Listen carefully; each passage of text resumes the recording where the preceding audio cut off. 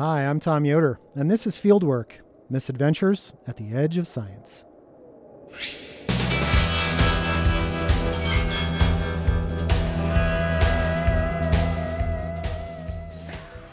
When we think about science, usually we're thinking about folks in lab coats with microscopes in sterile and controlled environments.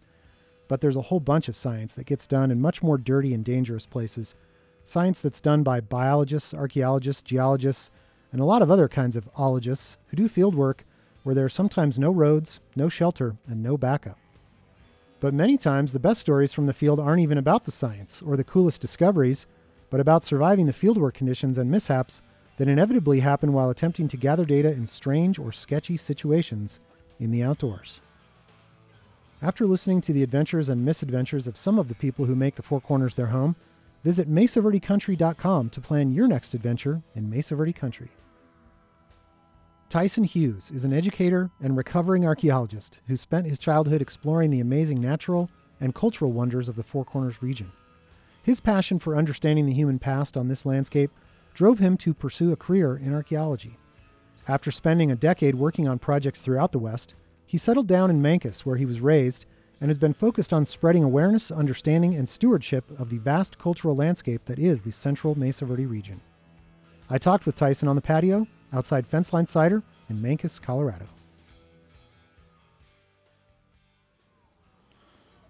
Tyson, cheers. Cheers, Tom. Good Get to a see little you. clink on the tape maybe there.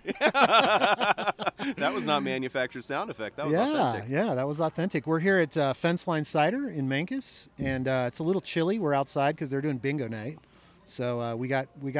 Well, we didn't really get kicked out. We sort of self-imposed exile out here. Yeah, we chose isolation over lumping in with those maniacs in there. Yeah, we didn't want to hear the bingo going on in the background so much. But we are here at Fenceline. What are you drinking tonight, by the way? Tonight I'm actually trying their cherry cider. I'm normally into the elderberry, but they threw me a cherry this time, and I'm going for it. Sweeter. Yeah, I'm doing the seedling, which is my kind of go-to. Nice and dry. Yeah. So, man, I've known you for a long time. We worked together in the early 2000s on a very big project, the ALP Reservoir Project. But you've done a lot of field work since then. You've been out and about. Yeah, no, I kind of cut my teeth, doing that project, the Animus Lapata project, as you mentioned, and I think you actually hired me for that position. So, good hire. It was a good hire. Either that or everything that ensued, you're partially to blame for. Yeah, well, I'll take some credit or blame, I guess. Yeah. However you want to cast it. But yeah, no, that was a fantastic experience. Kicked off my career. I ended up working in 9 different states, doing survey monitoring, excavation, lab work. Finished up with that stuff about 2015 and moved into education. And I'm working you're at Crow Canyon now, yeah. Awesome. All right, so I want to hear a story, man. Lay it on me. Start from the beginning. Begin at the beginning. That's what we do. It was a dark December night. I think what I'd probably like to share with you is one of the stories that I have from what was one of my last field jobs. So like I mentioned, I've worked in 9 different states, and so I got to experience a lot of different parts of the country, see a lot of really interesting archaeology, meet a lot of different folks. But there was one job in particular that more or less broke me of wanting to do field work.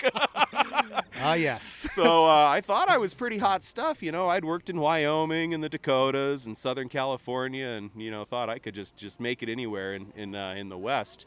And I was working for an outfit who I will not name. Ooh, I like it already. Well, they're a great outfit, but let's keep discretion in mind here. Okay, all right, that's fair. And this job was way up in the panhandle of Idaho, which is a bit out of my area of expertise. More of a desert Southwesty guy, mountain guy. And this project involved survey. They were going to be logging up there, so we went up there and set up shop to do several sessions of survey. And it was my first time up in northern Idaho. And I really started getting the impression that the panhandle of Idaho is a place that neither Montana nor Washington wanted. And Idaho ended up adopting because it is some of the most outstandingly rugged terrain I had ever been in my life. Like mountainous, like steep? like rainforest, like Oh, jungle. wow. Yeah, super steep. So when we were actually first looking at the maps of the project area, we were looking at the topography lines, and they were joking like, "Ah, well, at least it's not 40-meter intervals, ha ha ha." And then looked at the bottom, and they were 40-meter intervals. It was straight up and down. So very, very rugged. But what threw us off more than anything was it's wet up there. There is a lot What of time water. of year was this? This was, I want to say this was summer. So we were, Okay. we were definitely warm enough. But my gosh, there is more water up there than you could even imagine here in our little dry corner of the world. Yeah. So I remember driving by the Colorado to get up there and noticing how big the Colorado River was, and then noticing how every river we saw going north got bigger and bigger and bigger. And eventually where we were working was a tributary to a tributary to a tributary to a tributary, I think, of the Columbia River, and it was bigger than the Colorado River. It was enormous. Man. So a lot of water, very, very different. Columbia is a very large river. Huge. Yes. Huge. So it was definitely a step out of the comfort zone, I think, for myself and a couple of the other folks on the crew. In more ways than one. Yeah, it was like, for example, step out of the comfort zone. The first day of survey, we get our lines ready to go and hop out of the truck, and we know where we're going. And within the first 20 or 30 steps, all of us were on our asses. You couldn't even stand up. I mean, Wow. it was trees downed everywhere, and they were just covered with slime, just wet slime. So Can you we couldn't back walk. up for just a second, and can you just describe very briefly for people who may not know what survey looks like in terms of, like, when you say intervals, what are you actually doing? Totally. So archaeologists, we walk in transects. We walk in straight lines. Typically we try to keep them to the cardinal directions, and that's a way we can kind of have control over a big area of land and make sure we're covering everything, seeing everything. So typically we'll space ourselves out, 10, 15 meters apart and kind of trade. And you're walking side by side Totally. side. Yeah. Okay. And really, you're supposed to stay on that straight line. So no matter what the terrain Yeah, is right. doing, you're supposed to try to keep on that transect, which, was nigh impossible up there.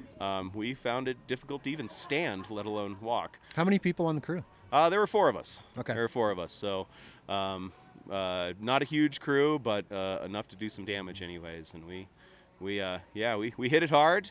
The weirdest thing about that project probably is that I think the whole time we were up there, and we're talking many days of survey, none of us actually saw a single artifact or archaeological feature. So Good to go. good to go. Clearance Yeah. right there. Come on in and do your forestry work here, because half the time we weren't even touching the ground. You're just crawling through brush and over Amazing. trees and stuff. So Wow. So it was the only project I've ever worked on where I did not see a single artifact or a single archaeological remnant, and it couldn't exist in that environment. I think you'd be more likely to find a Ewok village than an archaeological site up there. Yeah. So that was. So a how little did you different. manage? How did you get it done? It was perseverance. It was patience, of which I was totally tapped out of by the end, and we just kept pushing, kept kind of pushing off and postponing the nastiest transects till the end, because we knew what they would involve. And so as the project went on, it actually got a little bit worse Yeah. day Wow. by day. So sometimes I know in projects like that where there's like a lot of stuff like cover on the ground, you'll do like some like test pit kind of stuff. Was there anything like that at all? Were you looking in the ground at all? Not at This all. was just surface. Yeah, and if we wanted to look underground, we'd have to find the ground first, and we probably need a forestry extraction team for that, because it was that dense. It was just really So a lot of tree fall. Oh yeah, and it's also the only job I've ever worked at where I actually kind of supported the cause of the client. Normally we're working with oil and gas, and I'm a little These are hesitant loggers to we're endorse talking that. about? These guys are loggers, and I'm like, you know what? Yeah, take this forest out. It is dangerous. Wow. So we need the wood more than we need this hazard. How long were you up there for? I want to say it was probably a 10-day session. Oh, okay. Yeah. So not super long. Yeah. So day by day, you're kind of crawling through all of this stuff. Was your access okay? I mean, did you have to walk to get to where you needed to survey? Because I know that can be an issue too. Totally. We were lucky because this area had been forested that there were a few access roads, none of which were particularly perfectly developed. But yeah, we were able to get pretty close to our survey areas with That's vehicle. So yeah, there wasn't a lot of deadheading, as they call it in the biz, where you're just kind of walking on a straight line just to get to your search area. Yeah. So this project broke you. Yes. Can you tell me a little bit about the psychology between stepping out of that truck the first day and you're like, this is going to suck, basically, right? Like, you know what you're up for. And then tell me how it changed between that and then the end when you, I guess, were like, I'm done with field work. Yeah, no, I got to be honest, day 1 through probably 4, I thought I was okay. I thought I could make it through this. What happened on day 5, Tyson? I think the rain didn't stop. So it's another one of those really unique places where nothing ever dries out. And so even when your boots are off your feet, they're still soaking wet when you put them back on in the morning. But I actually thought I had it. I thought I would be able to do the project, no problem. Yeah. And probably around day 5, about halfway through the project, I started just reevaluating my life choices. That is amazing. Maybe this isn't for me. Yeah. When you talk about like a slope, can you give a sense of like what steepness we're talking about? Yeah, so I mentioned 20-meter and 40-meter intervals. With topographic maps, they'll draw a line, with every 40 or 20 feet of elevation gain. And so, essentially the more lines closer together, the steeper the terrain is. And where we were working, it was pretty much, there were places where you're climbing straight up and climbing straight down. And once again, never even really touching the ground, just kind of climbing through trees and and brush and stuff. Wow. So, very different than here in the Southwest. Were you able to stay on any semblance of a transect and that stuff? It's kind of funny you mention that, Tom, because we would actually put the tracker on sometimes to just kind of see GPS. Yeah, make sure that we're we're walking the right area. And I think a couple of those transects, we probably walked more just to get back to the transect than we actually spent on the transect. That's amazing. Yeah. No injuries though. Everybody was okay. No, my gosh, amazingly, we all survived somehow. Yeah. The only casualty were my boots, which I immediately deposited in the dumpster because there was no saving them. Wow. And no, you didn't have any encounters with wildlife while you were there? Because that's grizzly territory up there, isn't Definitely grizzly territory. Yeah. We were fortunate. I think we were making enough noise, just cussing and scrambling and freaking out that nothing would have wanted to approach us anyways. Yeah. But yeah, it could have been interesting if there was a grizzly up there. And did you guys have bear spray, stuff like that on you? I mean, do you remember the precautions? No. To be honest, no. Wow. That was kind of back in the day where it was just a dude in the woods with his GPS. Had a pocket knife. That is crazy. That's crazy. So at the end of all this, you're like on the way home and you're, as you say, reevaluating your life choices. Was it really that moment where you were like, I'm done with this? Do you feel like that happened then, or was there like some time to sort of gestate a little bit on this whole thing? I think I knew before we actually left the state of Idaho that I would never be returning to Idaho to do that sort of work again. You'd crossed off Idaho at least. Yeah, I've crossed off a couple other states too, but definitely that's the one where I decided maybe this going off to different parts of the country to do archaeology is not my bag. Yeah. Maybe I want to stick a little closer to home where you can actually stand up and see the ground. Yeah. Well, it's funny because you get so spoiled in the Southwest, right? Because we don't have relative cover in terms of on the ground. And you can walk around out here in the Four Corners area and there's just artifacts everywhere, first of all. And there's like standing architecture, second of all. And typically, you might have to, access can be a little difficult sometimes, but typically you can get where you need to be because roads are everywhere, and that kind of thing. So Yeah. I think it's interesting, that juxtaposition. It's like suddenly you were like, oh, no. Now I'm at my limit. I hit this wall. And that wall apparently is close to the Canadian border. But, Yeah.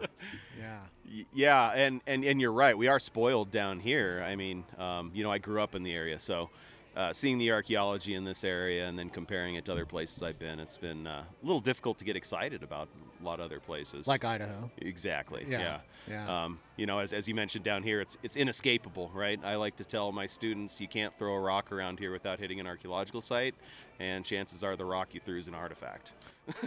Right.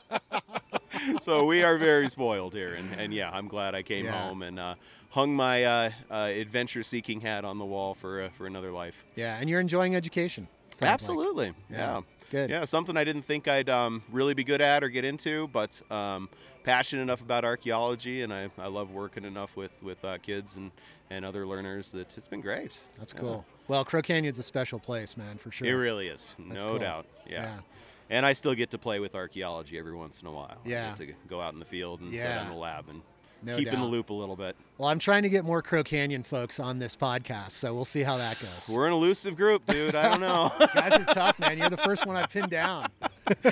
Yeah, and I hope there's not like a correlation between like level of education and willingness to do this sort of thing, because I only have a bachelor's degree, but hopefully you'll get some PhDs in here. Oh, I don't care about that. I just want good stories.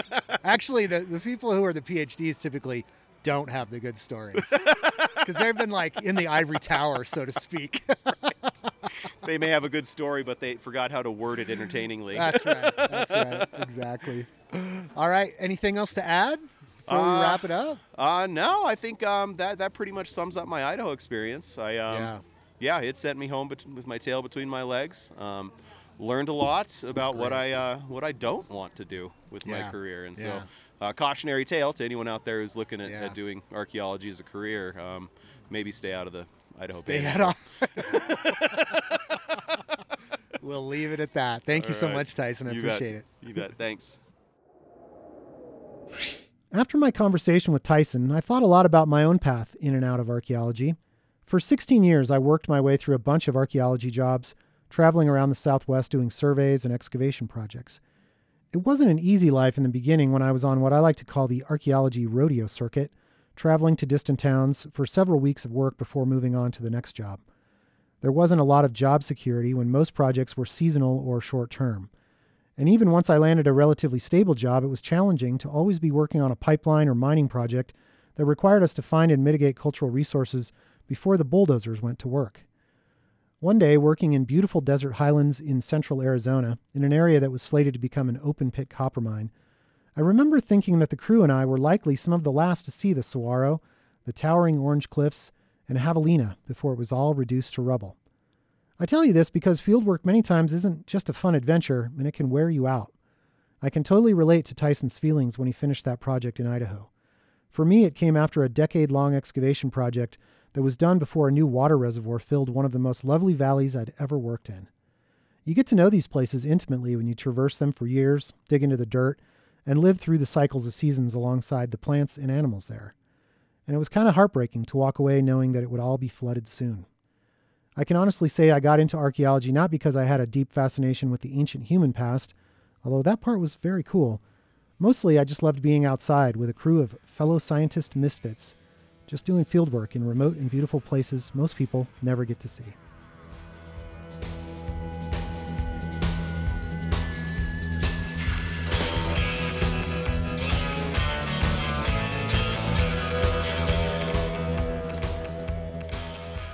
Thanks for listening to this episode of Fieldwork, Misadventures at the Edge of Science. And thanks to Tyson for sharing his story about his last fieldwork adventure. I'm really happy you found your place as an educator at Crow Canyon Archaeological Center. If you're a biologist, archaeologist, geologist, or any other kind of ologist field scientist living in the Four Corners area and have a fieldwork adventure to share for this podcast, please contact me by emailing tom@ksjd.org. I'd love to hear from you. Fieldwork is a production of KSJD Community Radio in Cortez, Colorado. Find out more about KSJD on our website at ksjd.org. And this podcast is generously supported by Mesa Verde Country and the Colorado Tourism Office through its Restart Destinations program. And if you want to learn more about the archaeology of the Four Corners, don't miss another excellent podcast from KSJD called Mesa Verde Voices. It does a really nice job of discussing the prehistory of the area through the lens of contemporary perspectives of the indigenous people whose ancestors lived that history. You can find the Mesa Verde Voices podcast on Apple Podcasts and Spotify. The theme music for Fieldwork is from Genuine Cowhide. You can and should listen to their incredible tunes on Spotify. I'm Tom Yoder, reminding you that sometimes it's okay to just throw away your boots and move on.